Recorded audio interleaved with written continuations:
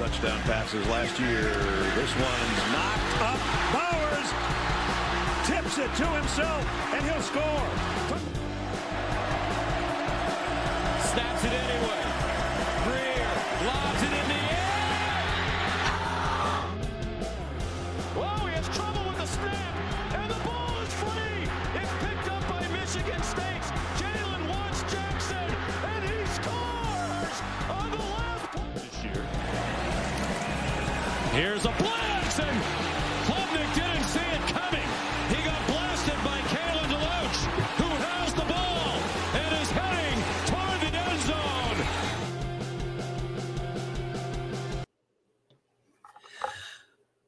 What is going on, guys? It is episode 48 of College Football Talk. It's crazy we're here already. We are almost to episode 50, guys. It is so good to be here talking college football. We have a Week 10 recap episode today.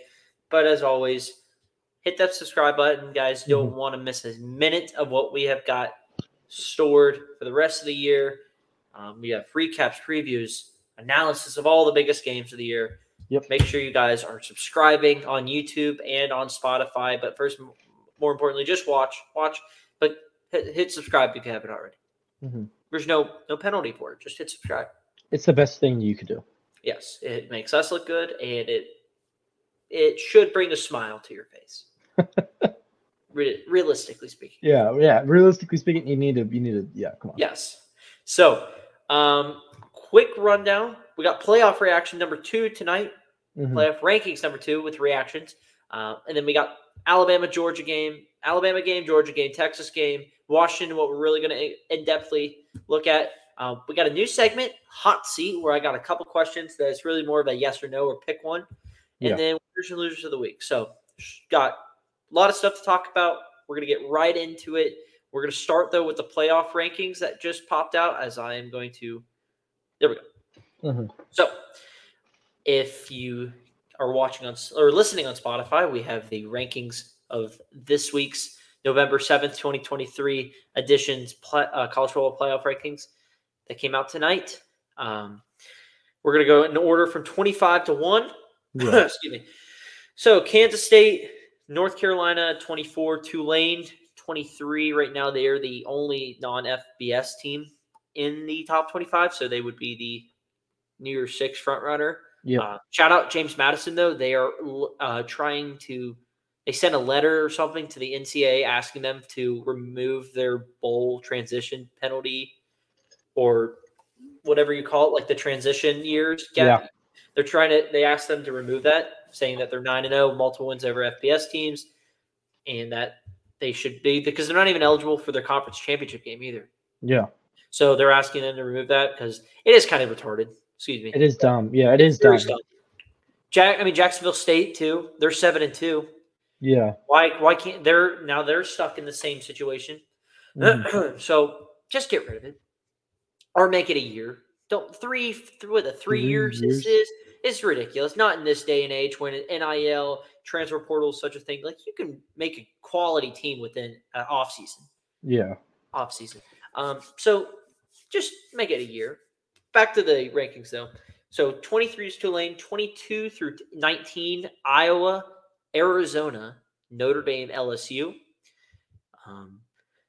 Utah, Oklahoma, Kansas at 16, Oklahoma State 15, Missouri 14, Tennessee 13, Oregon State 12, Louisville 11.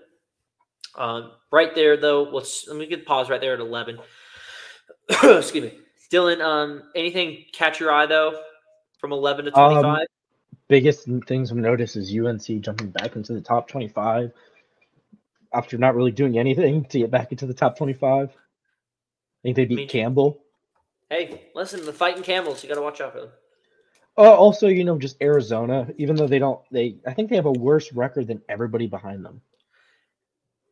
6-3 Arizona, but quality wins. Over Oregon State, who's number 12, UCLA, who was not ranked last week. They dropped out. So like a quality win there. Like Jed Fish has got this program going in the right direction, and it's really good to see. Excited to see them in They the Big can 12. still finish. They have a couple games, winnable games on their schedule, so I like where they're going. For me, Notre Dame still being ranked is a little weird. Yeah. 7-3 Notre Dame is nothing crazy, especially how they've played. I don't know. It just feels like they shouldn't be ranked anymore. USC not being ranked anymore. Remember they started in the top 10. Yep. They're not even ranked. LSU only dropped 5 spots. Get it? I mean, it was a tough game. Kansas State stayed in the poll after what happened this weekend. Texas, is something. Yeah. Only one. There only being one one non-FBS team. Something feels like it always feels like there should be more than one, but there just isn't. We would have had Air Force in here if they didn't lose to Army. Hate to see it. Yep. I was really hoping they wouldn't. Outside of that, I mean, nobody else has been really. There's James Madison and Jacksonville State, but they're not being ranked because they can't do anything. I look at those. Honestly, I look that Big 12 kind of series right there, 15 through 17. All those teams are right there in it. Oklahoma, not really anymore, but it's just all these. It just shows the Big 12 how competitively there's not really any separation between anybody, which is awesome to see because it brings parity, keeps everyone on edge. There's no guarantees. Yeah, which I love to see. But 10 through number 1, top 10 this week is Penn State at 10. Yep. They come in as I thought. I thought they would drop. Oklahoma dropped out, not as far as I thought they fell to 17, but to 10. And then Ole Miss snuck up to 9. And then it's Bama, Texas, Oregon, Washington. And then the top 4 stay the same. It is Florida State, Michigan, Georgia, Ohio State. Yep. Biggest thing still take away is the committee favors head-to-heads, as shown with Washington over Oregon, Texas over Bama. They also favor Oregon as the top 1-loss team. Yeah. Which is also something to know that even with the 1 loss being to Washington, they still they like them as the best 1-loss team. Yeah. And, you could say, well, Bama is also, Bama has been playing light and day better than what we saw them doing against USF. So they're just continuing to get better. I think they win. They've about put the Georgia Ole Miss game this weekend determines pretty much the outcomes of both divisions. Yeah. I got to think because if Georgia wins, they lock up the East, I believe. And then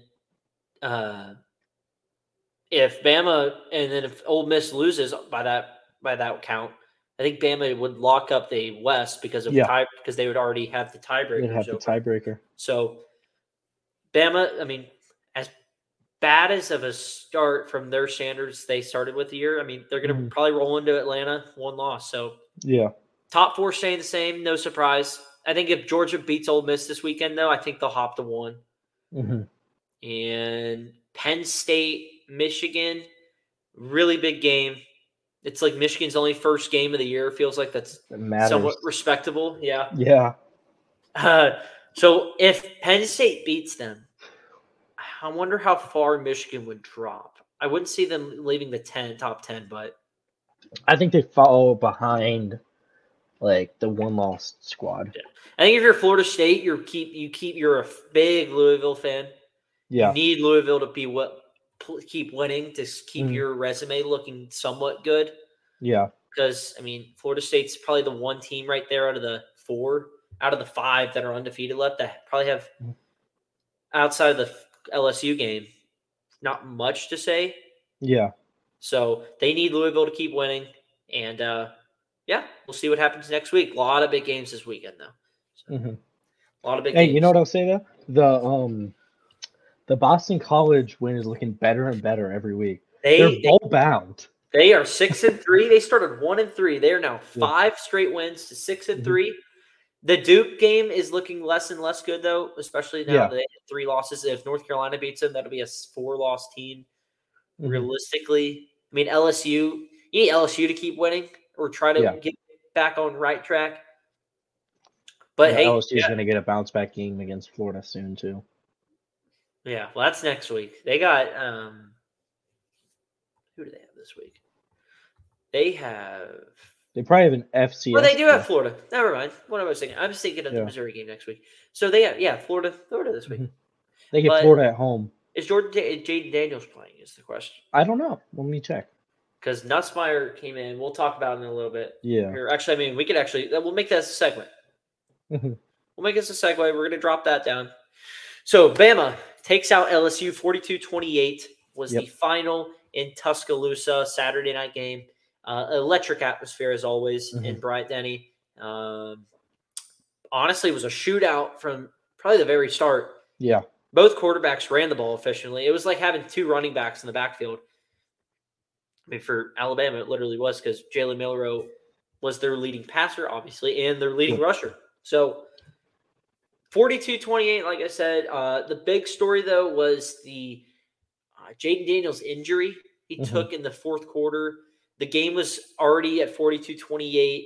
LSU had thrown a pick like the drive before that really hurt them because they were all right field position, I think. And then it was an unfortunate play, too, because it was just batted up in the air at the line.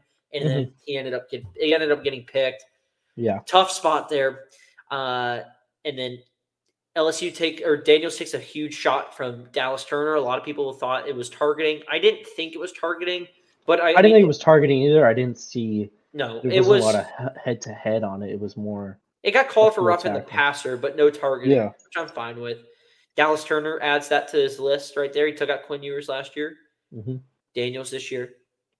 And then Nussmeier came in, who was no slouch. You know, he can throw the ball, but I think the two biggest things is LSU's still can't play defense. And then Alabama's second half adjustments have just saved their season against some of these big teams they've played this year. That's what I took away of it. No, that's completely fair. I do think if Daniels doesn't go down, maybe there's a slight chance LSU keeps it a little bit closer. I mean, it was a 14-point loss. It's not a horrible loss. But I do think if we could be seeing a little – I think Alabama wins either way here. Yeah. Alabama was just the better team out there. I mean, Alabama had over 500 yards total offense. They ran the ball for 288 yards. Jalen Milroe rushed for 155 yards on 20 carries. He had 4 touchdowns on the ground. On the ground, he threw for 219. They averaged over 6 yards a carry on the ground. They rushed it for 46 times. 46 times. They had 11 third down completions, 11 of 14, 28 first downs. Just an just total domination from that side of the ball. When we talked about that, I mean, it was going to have to be a shootout for LSU because their defense just was not good enough. And they were going to have to contain Milroe. Vice versa, they were going to have to contain Daniels. Daniels was able to do his thing as well. But they were going to have to contain Milroe at some point. They were not really able to. And Bama just went up and down the field as they wanted to. I mean, even when LSU took the lead, it was a quick strike back. And that's just been the story for LSU all year this year. It's just been defense has been an issue, big issue, and the offense has been the one. Jaden Daniels has had to carry the load. Yeah. I still think Jaden Daniels played exceptionally well for what the circumstances were, and he should still be in the Heisman running, I think. Yeah. Yeah, I agree with you. I mean, I don't think he wins now. He doesn't win. I think Michael Penix's performance he had to helped him a lot, but I still think he should be in New York. I mean, because right now, who do you think is going to go to New York? Probably it would be Daniels, Penix, depending on how Bo Nix finishes, him, and probably I still like Ollie Gordon to go, but I don't know if he will. Yeah. If Brock Bowers was healthy right now, by the way, he's been practicing. He's been running, like sprinting. Because I see the top 5 odds right now, right? Carson Beck, if he has a solid game, he's still right there. I don't think he'll win it, but he could be there.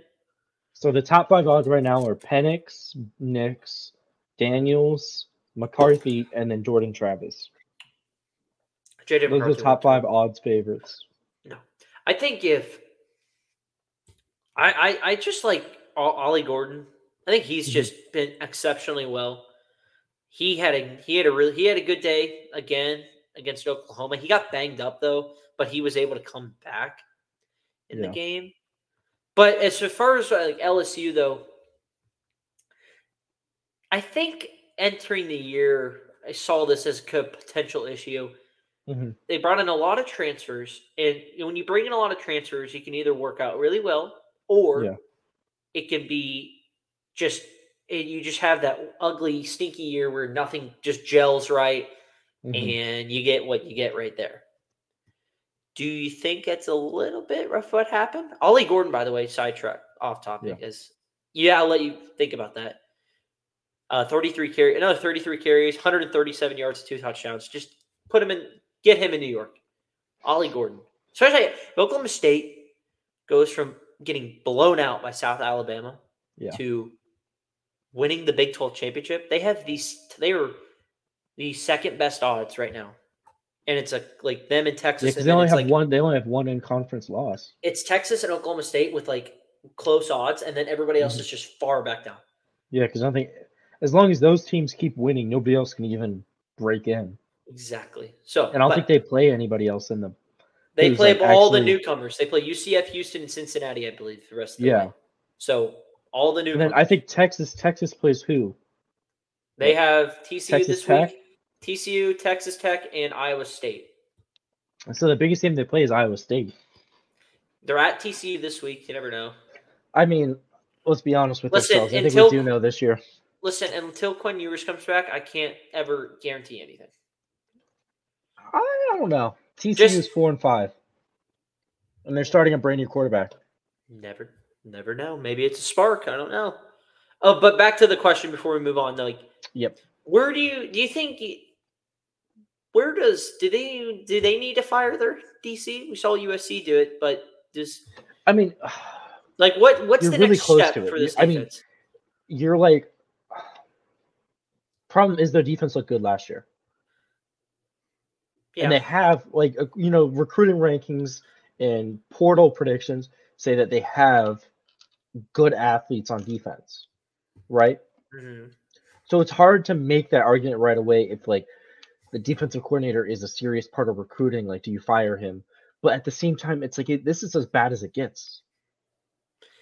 It's this is bad. It'll be definitely something they'll have to figure out next or going into the offseason. But as far as the offense goes, offense is still good. Offense is great. Regardless of who plays quarterback this week, they should win. So their schedule should be defined down the stretch. They have Florida, Texas A&M, and Georgia State. So they'll win outright. They'll win the next 3. So no, I do think it's funny that they get a better channel for the Georgia State game than the Florida game. A little bit funny that game got reduced to SEC Network, but Georgia State's going on ESPN too. Nice. All right, we're gonna move on. Oh, actually, you know what? Here, sidetrack because we talked all about LSU right there. Bama. Yep. Jalen Milroe has played exceptionally well last pretty much since the second half of the Ole Miss game. Yeah. And the second half adjustments have just been outstanding by Alabama. They are outscored, I believe, that between Tennessee, LSU, and Ole Miss. Second half, I think it's 56-10. So they're scoring and they're shutting you down. So Kevin Steele and who's their OC? It's Tommy Rees. Yeah, they're doing great jobs at just making those adjustments. Those in-game adjustments have just completely been able to be like a weapon, like just an extra tool, like in the arsenal. Yeah, that no team has been able to just even compete with them in the second half. It feels like so they are going to be one tough out just because the way they're able to obviously make in-game adjustments is something that's really helping them out. And if Jalen Milroe, they're playing now to what Milroe's good. They're playing to his strengths. In the beginning of the year, it wasn't like that. You know what I mean? Like it was like they were still figuring out who was going to play quarterback and giving Milroe, like they weren't playing Milroe to what he's good at. Now they are, and it's helping him out really good. I still think, though, if a team's able to keep him contained and force him to beat you with his arm, I still think you can get him that way. You can look at the A&M game. You can look a little bit maybe at the Tennessee game some, but it's just I still think there's a spot right there. But, I mean, no team's been able to do it, so there's no need to think about it. But we're ready. I do want to bring up one more thing, just so everybody understands the conference standings right now. So Georgia is atop the East at 6-0 in conference, but Missouri and Tennessee are both 3-2.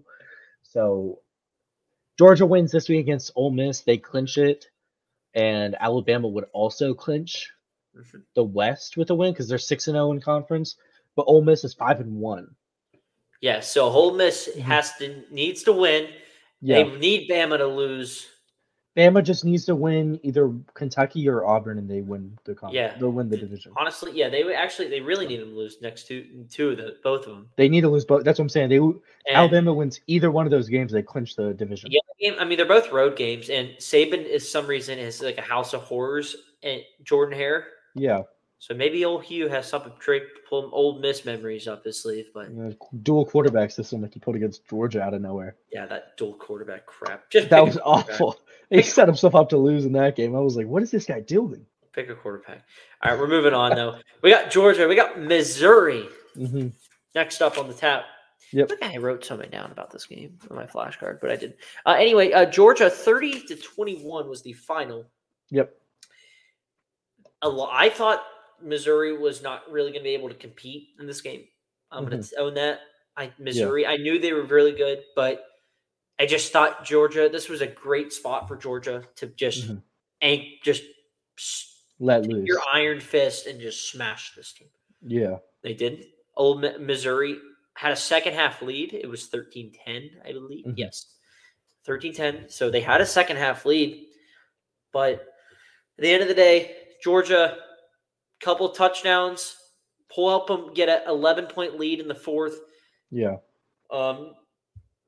Missouri was able to cut it to a 3-point at the beginning of the fourth. Yeah. And then Georgia hit 2 field goals, but the two late interceptions by Brady Cook really pretty much sunk the ship. Shout out to Stackhouse with the huge interception by the big man. His return got pulled back by a phantom block in the back hall, which I still have yet to see, by Smile Munden. And then the pick by, I believe it was Tyke Smith. I could be wrong, but I would have to double check. But I believe it was Tyke Smith that ended up having the game-winning clinch. The biggest thing I wrote down was the red zone, which plagued Missouri last year in this game.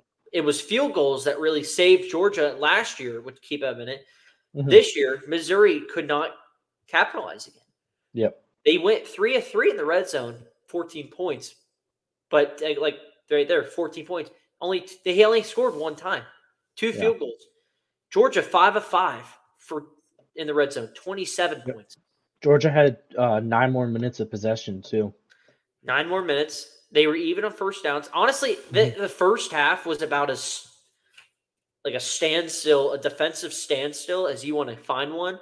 Yeah. I think it was 10-10 going into the half. Like neither team was really doing anything. Missouri jumped out early with a Luther Burden touchdown. Luther Burden, 3 catches for 53 yards and a touchdown.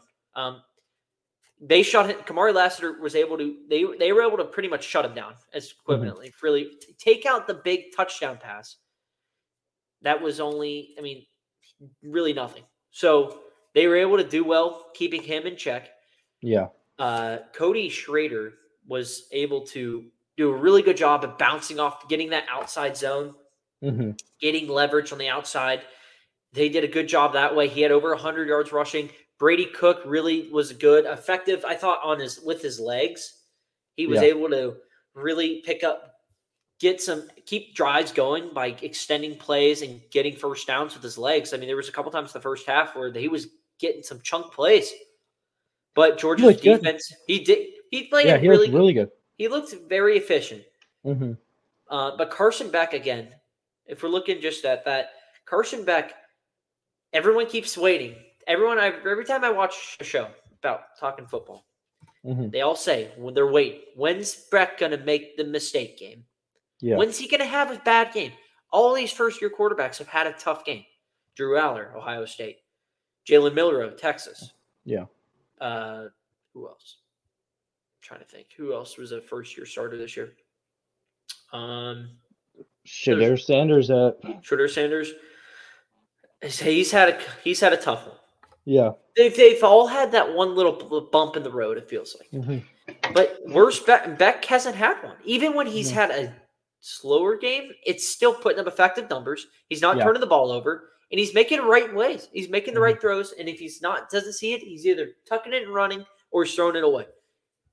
And keeps that up. I mean, they don't beat themselves. Georgia does not beat themselves. So if you ever want to beat them, here's the secret. You got to play your best game. You can't make mistakes, and you got to out-physically. You can't play them. If you think you're going to beat them by having them beat themselves, you're not. That's not going to happen. Yeah. So good luck with that one. Yeah, I mean, I think Carson Beck's a pretty good quarterback. The only problem is I just don't think he puts, like, if you look at his numbers compared to the other guys in the Heisman race, he's just lacking the raw numbers. You know what I mean? I mean, he's still top 10 in passing yards. No, yeah, he's still top 10 in passing yards, but, he's behind all of them in total touchdowns. I think he's got more turnovers than those are a bunch of junk. Those were junk time touchdowns, and most of them are junk time picks, though. I mean, but it still counts. It's a pick, but it's a junk time pick. Yeah. Carson Beck is. Let's find him on here. He is 37th in passing touchdowns. Yeah. But if you look at the teams at the top, though, what does USC, LSU, Washington, Colorado all have in common? Great offenses. Great offenses and what? Bad defenses. There it is. Poor defenses. The only outlier on that one is Oregon, because Oregon has a very good defense. Yeah. Their offense is outstanding. Mm-hmm. But they're asking Beck to do what they're not asking him to do anything crazy. They're asking him to do what he needs to do. Mm-hmm. And he just keeps on elevating, and they keep getting better and better. Their start number after that Kentucky game, it was just a slow ascent up. Yeah. And here they come.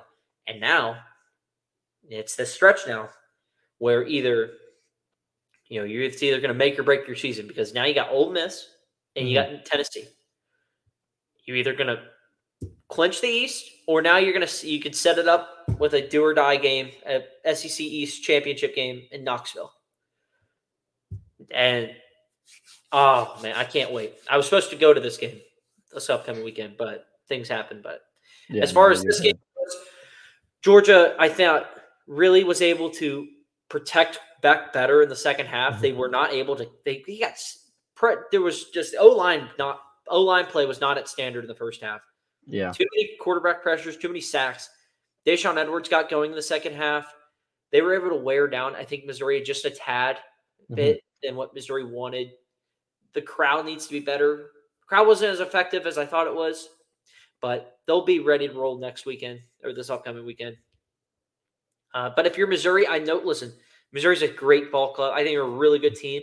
I think Luther Burden's questionable going into this week, but other than that, they should keep Tennessee on edge. But a solid ball club for sure. But listen, if you're Georgia, you're 9-0. Now you got everything still ahead of you. The train just keeps on moving. You know what I mean? Yeah. All right. We're going to move on. I think you're right, yeah. Just because I don't think we're doing this segment on Florida State or the ACC at all, I do want to let everybody know Florida State did clinch the ACC title game. They will play no matter what. However, I don't think anybody knows it. It's actually completely wide open who could be the other team.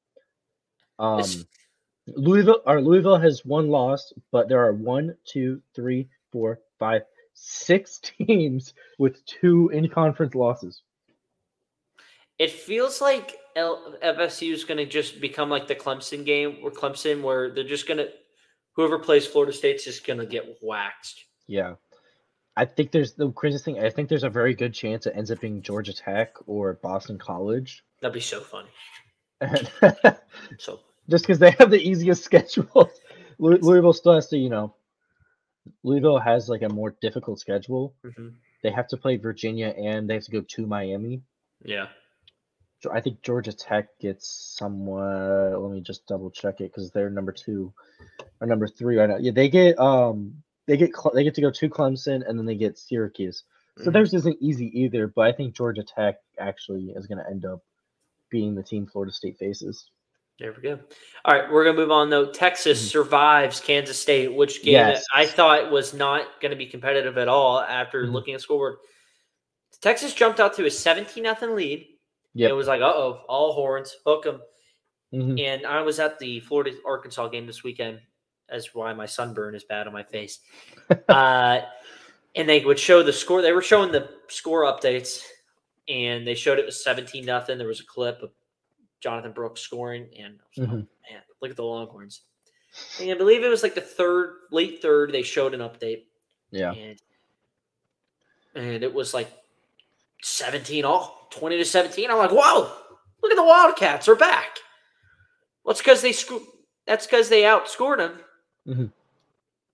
So 16-3 in the fourth, and clawed all the way back. They missed a field goal with like a minute and 45 seconds left. Got the ball back, got back in field goal range to get it to overtime. Yeah. And then there were some field goal issues going on, so they elected to not kick a chip shot field goal, would have sent it to double OT, and ended up being a bad, just unfortunate play where Will Heller got sacked. Texas survives in overtime. Yeah. Biggest thing for me is that Texas shows me that even as Texas feels like the big dog, there's this conference is wide open still. Yeah. There's not a clear-cut favorite. Any game is going to be like I think I said when we were talking about the rankings, like the parity in this conference is going to cannibalize itself. I can just feel it already. Because Texas was a loss right there away from saying, we'll see you next year playoffs, because they weren't going to do anything after that. You can't blow a 17-0 lead at home. Kansas State is a great program, but you can't blow one at lead and then expect to do anything else. So that's what I took away. Yeah, no, that's completely fair. I mean, look, Texas did go up at 1 point, 27-7. They had a 20-point lead over Kansas State, and then everything kind of fell apart in the fourth quarter. Yeah, they gave up back-to-back touchdowns within a minute of each other, and they let Kansas State crawl back into this game. Obviously, they ended up winning, so you got to give Texas the credit for pulling through at the end. But man, Texas had a 92.9% win probability with a minute and 34 left in the game. Yep, and it went to overtime where Kansas State took a 68% lead in the win probability. Even back it was third down and 3, 96.6% win probability when Texas was up 24-7. Yeah. In the third quarter with 9 minutes to go, they were up 17 and about lost. Crazy. The Big 12, that's Big 12 football right there. Yeah. You want A.D. Mitchell, 8 receptions, 149 yards. He had a huge game. Malik Murphy had a really he had a good game. 248. He did throw 2 picks, touchdown. I feel like Texas was a little bit lackadaisical. They got that big lead and then kind of took their foot off the gas. Will Howard had a really nice day. 3 over 327, 4 touchdowns. Wildcats show no quit. Listen, as a former Big 12 champs, everyone's going to go out and try to knock you down. And, they're not going to make it there this year, but for what they showed, though, they don't quit. You're going to have to beat them for all 4 quarters. You know what I mean? If you think about it, lost in overtime. It took a 61-yarder from Missouri to beat you. And I believe the other game they lost was another heartbreaker. What was it? It was, Oklahoma State, 29-21. Yeah. So all of their losses have come by less than 10 points. So just I mean, if you think about it, a couple plays here and there, you're looking at a different story. So, where do you think Texas is right now after that? You got TCU coming up. Yep. I think Texas is in a good spot. I mean, for the most part, they get a. I know anything could happen, but I do think it's a relatively easy game against TCU, who's going to be starting another backup because they've had problems with their other backup. They're not very good this season. They seem out of sync. They don't seem like the same team they were last year. So I think they have a really good game against TCU where they could get guys healthy. Malik Murphy's not very good. Just straight up honest with you, he's serviceable as a backup. He is not a future starter at this program. So I would not be surprised if Arch Manning ends up warming up and playing some of this next game against TCU. Just because I just don't think Malik Murphy he's just not great. I mean, I think Texas is in a really good spot, especially just for their hope to win the Big 12, right? They get to go to TCU, they go to Iowa State, and they get Texas Tech at home, right? Yeah. And those are all night games. All three are night games. Do you still put Texas as your top favorite to win the Big 12? Yes. They're 5-1. Obviously, all three of their games are against Big 12 teams, but for the remaining Big 12 teams, just looking at schedules, I do think they have one of the easier schedules. Oklahoma still has to play West Virginia. Mounties. Oklahoma State does have a relatively easy schedule, but they do have to go to UCF and to Houston. A little bit tougher. Kansas State has to play Baylor, go to Kansas, and then they get Iowa State. So I think of those teams at the top, I do think Texas has one of the easier remaining schedules. Yeah. I mean, you get Texas Tech at home. You get to go to TCU when they're as down as they can be. And then you get Iowa State at an 8 p.m. kickoff. For everything, I think they have a pretty good just cruise right into the Big 12 championship against Oklahoma State. I think Oklahoma State's the team to beat right now in the Big 12. They just keep on finding ways to win. They keep finding ways to win, but I mean, when you're Texas, right? It really. I think if they want to win, though, they need Ewers back. That's my only thing is like Texas can't get where they would need to be without Ewers at this point, I think. And as far as the Arch Manning thing goes, I mean, I wouldn't be surprised if they give him a little shot. I think it depends on how the game's going too, because I think Murphy's going to be the starter. No, I think so too. If they fall behind, let's see. Don't be surprised. Maybe they need a quarterback change. Yeah, don't be surprised if we end up seeing something about Arch Manning getting playtime. There we go. Texas football right there. Hook 'em horns. All right, we will go to our final game that we'll really talk about before we hit into the hot seat. Yep. It was the Pac-12 game. It was the ABC game of the week. It was Washington. It was USC. The Trojans were outlasted by the Huskies 52-42.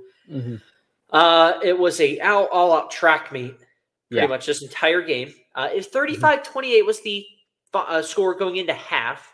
That's right, half. Yeah, that's normal. We talk about with I will say that me and Hunter did say on this show, we're looking at the over. What would you know? The over did hit. The over did hit. Yep. Yeah. I mean, they almost put up 100 points together. I mean, it was. I will say, USC's offense really did feel like they put everything on the line in this game. Yeah. This was the game they won. Caleb Williams had a night. He did. 27-35, 312, and 3 touchdowns. I don't think Washington has the greatest defense, but there's been a lot of talk about Caleb Williams not being able to play against top 25 competition. He killed it this night. So, I first want to give respect to USC and Caleb Williams. They did play their asses off in this game, but they came up short when it counted on the most important side of the ball for them. And that led to a defensive coordinator of certain of theirs being let go. Alex Grinch no longer with the program. I think if you're Oregon, you're a little upset. You're like, why can't we get right with USC's defense? Put it in perspective how USC's defense is always a get right game for teams. Yeah. Excuse me. Dylan Johnson, Washington's running back, I believe I saw a stat. He had never had a 100-yard rushing game. Mm-hmm. He rushed for 256 yards on four touchdowns. Yeah. So if that just says anything about USC's defense, I think it's all we need to know. Michael Penix played a great game. He had one touchdown in the first quarter. He was going out of bounds and just tossed a BB to the back corner of the end zone and a beautiful touchdown. And Washington, which, at one point they were just trading back and forth blows, but then Washington finally got a little separation and ended up winning by 10. Michael Penix, 256 yards, 2 touchdowns. Caleb Williams, like you said, 312, 3 touchdowns. It was an all-out offensive battle. Washington's defense, again, still hasn't really impressed me at all. Yeah. They as bad as we trash on USC, at least I do. Mm-hmm. Washington's defense is not much better. Like they are very susceptible to giving up plays, just big numbers through the air, if you want to call it that. I'm going to. Is that an issue going down? It's like Utah, for example, coming up. Yeah, we saw what Utah did with USC's defense, and you saw what USC was able to do to Washington's defense. Oregon's done the same thing to Washington's defense. Yeah. Does Utah have any success? I think they can. Well, I do think the problem is for Utah is they have to go to Seattle, though. We saw Arizona State hung in there. Yeah. I think at the end of the day, it's not even. I think Utah plays a good enough hostile place. Like, I'm looking at strictly like, can that offense? Is there a path where Utah has similar offensively success? Maybe. Look, they got torched against Oregon, though, right? When it comes to Utah's offense, but that was coming off the USC game. That just felt like the letdown of a century right there. And Washington has been on since their defense is obviously pretty bad. They give up 33 points to Stanford. Yeah. Stanford doesn't score on anybody. Impressive. Yeah. USC held Stanford to 10. Like, put that in perspective. Washington couldn't do that. Stanford was a 4th down drop away from possibly winning that game. Yeah. So, I do think there's a decent chance that Utah will give Washington a scare. But I don't see them winning this football game. Washington is ranked. Obviously, we're looking a little bit ahead here, but Washington ranks 121st in passing yards allowed. Yeah. They give up about almost 7 yards attempt, 10 yards a completion, and yards per game about 270. That's just passing yards allowed. Yeah. You're looking at total defense, though. It's pretty similar. They're not very good defensively. That's just what it is. I think Utah is going to be able to, if Bryson Barnes is able to get right again. They just put up 55. So, who's to say? They ranked 100th in total defense. It's like they're giving up 413 yards a game. Yeah. Washington is. So, they're no better. And I just think they're playing with fire a little bit, especially on the defensive side. Their offense is a slip up away against a better team that can take advantage of it. Like Stanford and Arizona State were not able to do it. But I think Utah can. I think Washington State can. Just they're susceptible right now. I think there's a little cracks kind of showing. But listen, they're 9-0 and they're 5th ranked in the country. Yeah, so there's nothing to be upset for if you're a Washington fan right now. If you're a USC fan, I think you should be ecstatic right now for several reasons. Obviously, you've wanted Alex Grinch fired since last year. So obviously this is a good thing, right? Yeah. But more than anything, to me, this seems like Lincoln Riley is not leaving USC for an NFL job. No. If you look at just firing a defensive coordinator is normally a move you would do to save your job. Yeah. You normally would not fire your defensive coordinator if you're planning to leave in a couple of weeks, right? So if I'm a USC fan, this is a fantastic outcome because not only is the biggest problem with the coaching staff gone, right? Mm-hmm. It tells that the head coach still cares about winning, which Yeah. is normally something a guy with the foot out the door does not do. Normally, the guy with the foot out the door is more interested in, who can I bring from this squad to the NFL team? Right. If you're USC, do you promote within or do you find somebody outside? I think you see the next 3 games because their interim defensive coordinator right now is their defensive line coach. Mm-hmm. I want to see some stuff from him. He was as an interesting history. I'll pull it up real quick for you. One sec. I was just reading about him. Sean Nua is their new defensive coordinator for the time being. Obviously, why is everything slowed down? And he's coached at a couple other schools. He was the defensive line coach at Michigan for 19 to 2021. Mm-hmm. So he has history coaching decent defenses. So I would be very interested in possibly promoting him, depending on what happens in the next couple of days. He was also a Pittsburgh Steeler, just to let you know. Look at that. Love to see it. Love to see it. But yeah, I agree with you there. It's almost like a trial run. See what you can do. Yeah. See what you can do. He was Jim Harbaugh's defensive line coach at Michigan. So he's coached good defenses. All right. We're gonna move on though to what we like to call this new segment, the hot seat, where I am going to. I got 4 questionable statements, and Dylan and I will choose which team that we think is the answer. Yeah. Pretty much that. All right. Going to pull this up. Yeah, already. Perfect. And we're going to delete that. All right, here we go.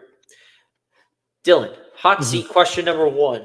Okay. Which defense is worse, LSU or USC? That's a good one. This is a great question because depending on what happens this weekend, USC could just jump up because who knows how good this new guy they have is now, right? But I think as of today, USC's defense is so much worse. I mean, they've made poor offenses look like NFL caliber teams at times this year. Yeah. Like, I mean, it hasn't been pretty for them.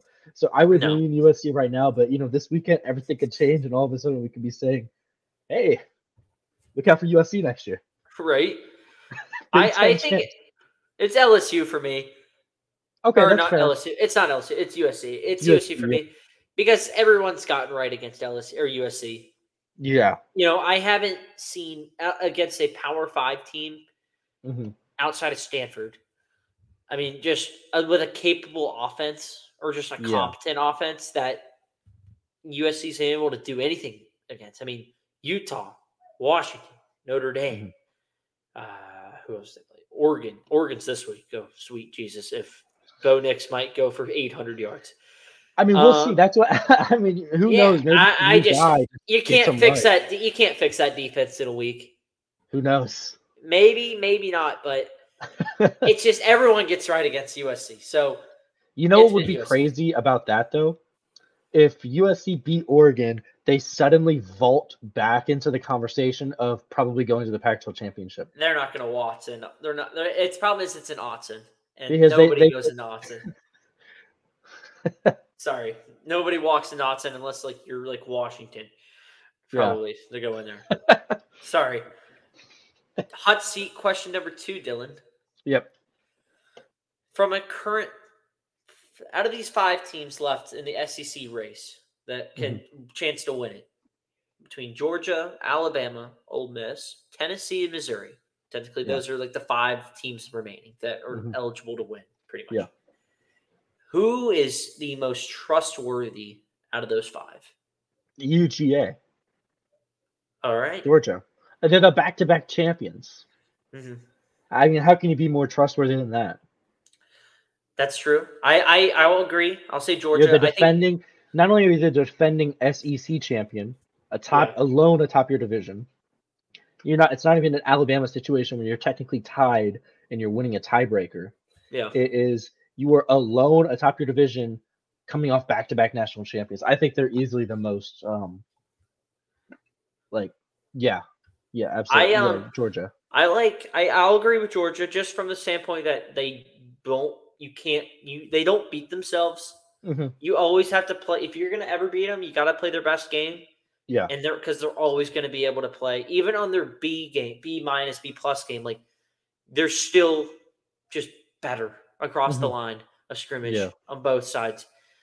I think Carson Beck's playing he's just continually to ascend.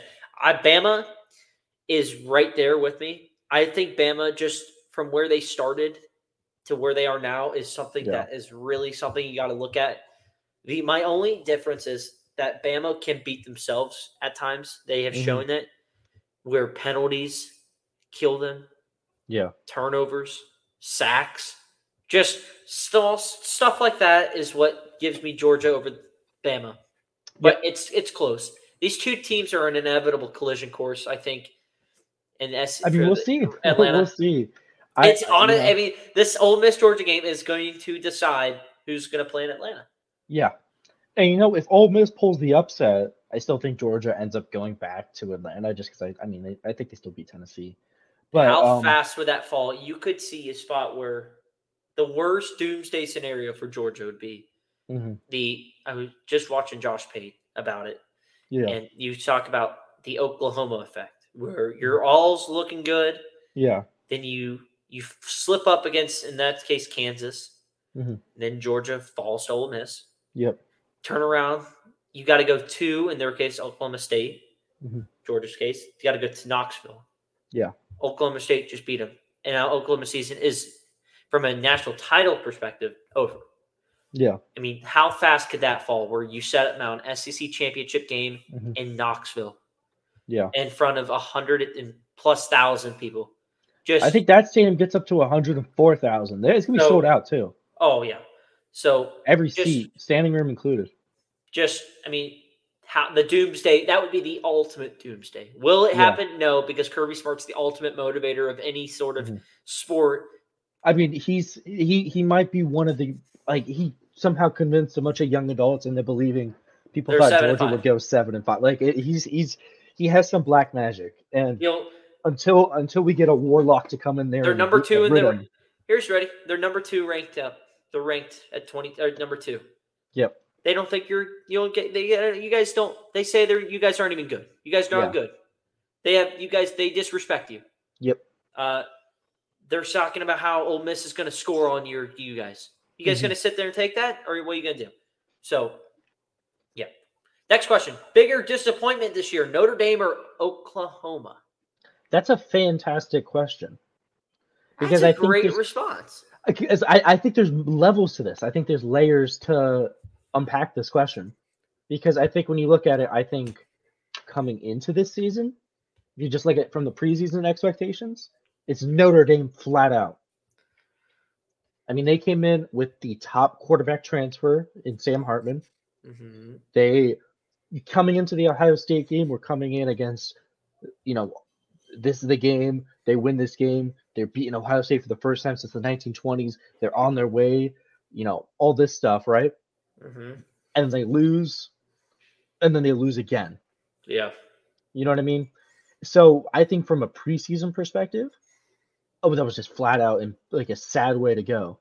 They've lost 3 times now. So I think from the preseason expectations, it's Notre Dame. But I think in this season, every week that we watched it, right, it's got to be Oklahoma. I mean, not only did they, they're clear, they're the number 1 favorite for the Big 12 now, right? They separate themselves. They beat their rival Texas. They're standing alone, and then they throw up on themselves at Kansas. And they turn around and get embarrassed in front of little brother. You know what I mean? In the last bedlam, too. Yeah. So it's like, I think, so that's what I think. I think preseason expectations is Notre Dame because they go in supposed to be a top 10 team. Year 6, they lose 3 games. I think it's Notre Dame. Strictly that just how Sam Hartman just hasn't played to the expectation we thought he was. They got the nice win over USC. Mm-hmm. You've got Duke. You beat Duke, which is a good Yep. one at Duke, but you lose to Louisville. You lose to Clemson, who's just staggering. Mm-hmm. Try to get to the finish line. Who else they lose to? They lost to Dylan, look who they lost to. Notre Dame. Yeah. Notre Dame lost to Ohio State, That's who Louisville. it is. You and had then Ohio Clemson, yeah. State on the ropes. You should have beaten Ohio Yep. State. You Mhm. You lost it with 10 guys on the field. Yep. No pun intended there. Mhm. You lost to Louisville, and Yep. now the Clemson. It's just there was more, like you said. There was just so much more expectation wise with Hartman coming in. Yep. That how the season ended last year was supposed to be on a high. It was on a high, and now it's just you're 7-3. Where are we at You're now? not eligible for Mhm. you're not eligible for New Year's 6. Hopefully, you finish the rest of the year strong. So, but it's Yeah. for OU, it was more of just you really didn't know what you were going to expect. I think that's why I have Notre Dame over them because, Yeah. who's to say Oklahoma going into the year was going to be where same place they were last year? You know what I mean? So Mhm. their schedule set up nice enough where they are. Yeah. But listen, I think they're fine. Just a couple hiccups on the road, but it was Notre Dame. Yeah. I think that's fair. I just the way Oklahoma collapsed is more disappointing. Yeah. But I think that's completely fair. All right, we're gonna move on to our final Mhm. one, and it is who, if you're in the better spot right now, Miami, who is 6-3 and just lost. Both teams come off losses. Miami or Florida? I'll start. I'll go. I'm gonna start. Okay. I'm going to say it is going to be Miami, Mhm. strictly because most of their guys playing are young guns. Like some of the guys are playing Yeah. like key spots are freshmen, and a lot of them are really good. And Mhm. some of them who aren't playing are going to be playing. Yeah. And they're just getting reps. This is a big. We're like where they were last year, where they are now. Mhm. Even with the catastrophe Georgia Tech and this hiccup at NC State and UNC, like they're in a better spot than they were last year. They're going to a bowl game this year. I think they have the 11th right now. They're ranked the 11th in the recruiting rankings. Mm-hmm. They have 10 4-stars already locked down. You could say, well, if Florida's ranked top 3, they're ranked 3rd in the recruiting rankings, but they're in a similar spot. But I just think that as far as the whole program goes and an outlook, I give me Miami over them because A, how the schedule looks going into next year. Mm-hmm. B, I trust the coaching staff more with Miami. Yeah. And C, I think it's really just, there's just their projection. It just feels like they're in a better spot. Florida, as you know, they got to lock down this recruiting class. The lack of coordinatorship and decision making has hurt them. They're too playing with a bunch of young guys. Their best receivers are freshmen. So like there's going to be hiccups in the road by these young guys, but I don't know. They have a really bad schedule next year for them. Yeah. And tough doesn't get any better, or it doesn't get any easier. But it's gonna be some growing pains with Florida. Mm-hmm. That's what I think. Miami. So I agree. I think Miami. So I think the biggest thing that sits with me is that I don't know how you are, but it absolutely does feel like Billy Napier's job is like the seat is warming up for him. I still think it's maybe like they're about to turn the burner on. Yeah. Well, what I mean by that is that if he loses his next 4 games, right, which includes the 3 left this year, and then to start next year with Miami, right? Yeah. He loses those 4 games straight because they'll be underdogs in probably all 4 of those games. Well, they are playing at home. I don't know next year for Miami, but just guessing on Miami will probably be returning a lot of guys, and they'll have, you know what I mean? They did better this year. They'll have more guys. I would just guess Miami would probably be favored by a couple points, maybe 3 or something. But if if I'm sitting there, I'm going, Miami has a coach who the school has undeniable faith in. They've already made a bowl game. And quite frankly, at this point, all they have to do is somehow hold on to a decent recruiting class. Mm-hmm. And they will. And yeah, I think they will too, because I think Cristobal's a good recruiter. Mm-hmm. Now, with Florida, on the other hand, the problem with them is you have a million different things happening, right? You have not only a young team, but you have people questioning your coaching job, people questioning why haven't you hired an offensive coordinator? You have an incredibly tough schedule to play, where especially with a fan base like my Florida, who expect to win every single year, or just be competitive. Yeah, it's just like I think he's in a worse situation. So I think Florida is a much worse situation right now than Miami. I asked someone that like works with the recruits like in the recruiting area this weekend and at Florida, and I said, just give me your unbiased. This was off the record or everything, but like I just said, like, what's your take? Like, give me an unbiased answer. Like, as far as like, what do you think? Is he the guy? Yeah. Like, they said that they think that he needs more time, which I understand. Yeah, I mean, every coach needs more time, though. But they said like, but they need to see some sort of improvement going into next week. If it's 7-5, hire an OC, get us 7 wins, and I think you're fine. And I also think he needs to win games against more rivals too. Yes, at least be competitive. Yeah, because like if you you get blown out by Georgia 2 years in a row, right? And you're not even really competitive in either of those 2 years games. in a row, it's Napier specifically.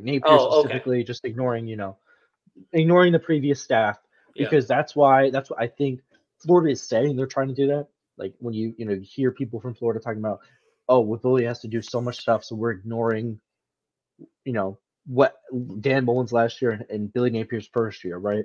Yeah. They're like, oh, he gets a wash because the previous staff ruined him. So, but I do think, next year, if you have to go to Tennessee, you have to go to Tallahassee, right? If you lose, 3 in a row to Georgia, 3 in a row to Florida State, you lose against Miami, I think it's just like you're going to have the entire world against you. Yeah. It's just a bad spot for. It's a tough spot. That's why I think that job is not a fun. Like, if you're a coach, it's a job where you're going to get paid a lot, but the pressure. There's not a lot of jobs where the pressure is higher. That's that SEC pressure. But it's not just SEC pressure. It's an SEC program that expects to win pressure. Yeah, but there's not a lot of programs that are like that in this. Maybe country. They should just re-examine their expectations. Yeah, because I think Florida is trying to be Georgia when they need to understand that they're more of Tennessee. In the SEC, they're more of like at that Auburn level, where not Auburn right now, but Auburn just historically in the SEC, where you're like, every couple of years you're going to compete, you're going to maybe do this. You're not Georgia or Alabama, where you're just going to be dominant for 20 years. That's not this program. Right. That's not the coach you have hired right now. Yeah, no, you're that's not. Yeah. Here, I'm just. But that's also just what you get by being in the SEC too. It's a lot harder to beat. So if you look at their last, if you go back all the way to just 2012. Yep. When Will Muschamp was there. Well, let's just say we'll say 2023. So we'll just do starting 2013. Yep. 2013. You have only 3 seasons where they've reached double-digit wins. Yeah. So and only one of those seasons did they finish first in the East. The other season they finished first in the East was in 2020. They went 8-4 that year. Yep. So they need to adjust the overall landscape. Florida is not a perennial team right now. No. They are not a national title team. They need to reflect it. It's the same thing that Penn State fans do. Miami fans do every year. It's the same thing that USC fans do every year. Yeah. I get the hype. You want to be excited for your team, but you need to understand you need to understand where you are as a program before you start Like That's what 4 to. I think USC and all those teams from the Pac-12 are making a massive mistake. Moving either you're going to make a lot more money, but you're all of a sudden going to go from the ability to run conferences to the ability to be 8-4 and proud of that. Yeah. And I think it's going to destroy some fan bases being that. We'll see. It's going to make or break you. All right, we're going to get out of here with winners and losers of the week here. Mm-hmm. My winners of the week, the Week 10 edition. I got Oklahoma State. Good pick. Bedlam, finally, you win the final one. Mike Gundy proves his record in Bedlam to 4-15. So nice job there, Mike. Ollie Gordon continues to make his Heisman case with another huge day, even when he got banged up some. But listen, huge win at home. And they keep rolling towards a Big 12 title in sight. And Arkansas, first win for the Piggies in the swamp. They were 0-5 going in. Mm-hmm. It was the first game with a new OC. KJ Jefferson played well. But out of all of that, you go into the swamp, which, it's still one of the toughest places to get a win. Yeah. And they get a win. They get a great, really good win. Sam Pittman gets a big win that he so desperately needed. I feel like Arkansas was always going to be. Was watching the game live there, and I'm just saying to my buddy, I said, "This is going to be an Arkansas fashion where they're just they're going to lose this. They're going to totally lose this in the most Arkansas way possible." Yeah, they didn't. They won, and now here they are. Who are your winners? So my first winner, I had Georgia Tech. Georgia Tech blew out Virginia, 45-17. First time they've won back-to-back games this season. And more than anything, they're up to 5 wins now, so they need one more win to be bowl eligible. I was wrong. I thought Virginia was going to get them, but they didn't. So that's on me. We're going to own that. Killed them. They murdered Virginia. They scored 21 points in the second quarter. We had a rough week. Crazy. We had a rough week in the betting department, but yeah, still over 500. That's all that matters. And time to bounce back this upcoming weekend. So, and then my second winner was UCF football. They finally get the monkey off their shoulder. They win a Big 12 game. Obviously, it was against Cincinnati, a former American Conference opponent. However, they finally get that win in the Big 12. Big time for them. They play Oklahoma State this coming weekend. So, you know what? Maybe they're going to come in loose now. They're not going to have that pressure. Because I don't know if you watched that West Virginia game, but that game was really close until all of a sudden that fourth quarter. Yeah, I didn't watch that one. I was keeping an eye on it. Mm-hmm. But speaking of West Virginia, making him my honorable mention, I guess, for winners. Yeah. How about the Mountaineers? 6 wins. They get the bowl eligibility. They're 6-3. They are not out of it in the Big 12 title race. I mean, it's just crazy. Yeah. They got a huge game in Oklahoma this weekend. Listen, I think Garrett Granger is playing just great football. CJ Donaldson's running the heck out of the ball. They got guys on the outside. The defense is playing serviceable enough. They just obliterated BYU this weekend. Beat them by 30. Mm-hmm. And now you get the trip to Norman. You beat them last year. Can they do it again this year? Yeah. That'll be the big one. I think they're like 13-point favorites right now. I love Mountaineers in this spot to at least cover. Yeah. So, Mountaineers, honorable mention. My losers, though, of the week. Make this short and sweet. UF. Mm-hmm. Yeah. That was the last really winnable game of your schedule. Now you got LSU, Missouri, both on the road, and now you get Florida State at home, which is rumored to be – I've heard rumors that it could be a noon game. Yeah. Which stinks because I don't like noon games for rivalry games. And And that I don't like the sun hitting me and getting me sunburned. So that's my first loser. Yeah. Sam Hartman, just wanted more from you. Mm-hmm. No, barely a clip, under 200 yards passing. Yeah. No touchdown. It just or none on the air. I think he had 1 rushing, but just wanted more from you overall this season. Haven't gotten it. So you're my loser. And finally, Alex Grinch. The Grinch is gone. He stole USC defense. Yeah. But now his heart is full and unemployed is his next calling. Thank you, Alex, for your loser. Week 10. So my biggest losers of the week are Jimbo Fisher and Texas A&M specifically. Oh, another nail biter loss in the column for Texas A&M. Yeah. Oh my God! Right? I mean, it's like the jokes write themselves at this point. I mean, That's right. They do. They can't win. They can't win close games. They can't beat Ole Miss for some reason. This is back to back. Is this the third straight time they've lost to Ole Miss? Probably. I mean, just unfortunate too, because they were Yeah. beating them, I think, at one point. Yep. Yeah, they were at one point. They were It's like 1 point beating them. 31-27 was Mhm. the up. They were up. Yep. But hey, Hey, who knows? And then my other loser was Colorado, specifically head coach Deion Sanders, demotes your offensive coordinator, your young offensive coordinator, only for you to be able to score 19 points and lose your game. They covered. Hey, listen, Deion's playing the spread, guys. He's playing chess, not checkers. I mean, look, this is what I'll say about Colorado now, right? They have 3 games left. They're 4-5. All 3 games, I think they're double-digit underdogs. They play Arizona, Washington State, and then Utah. Do they get the 2 wins they need? No. Okay. Just being honest with you, I think they sit at 4 wins on the season. Good first year for Deion Sanders at a bad program, but really underachieving after that start. No. Yeah. Yeah, for sure. I mean, there were people really who had them ranked in the top 25 at one point this season. I mean, put that into perspective. That's called recency bias at its finest.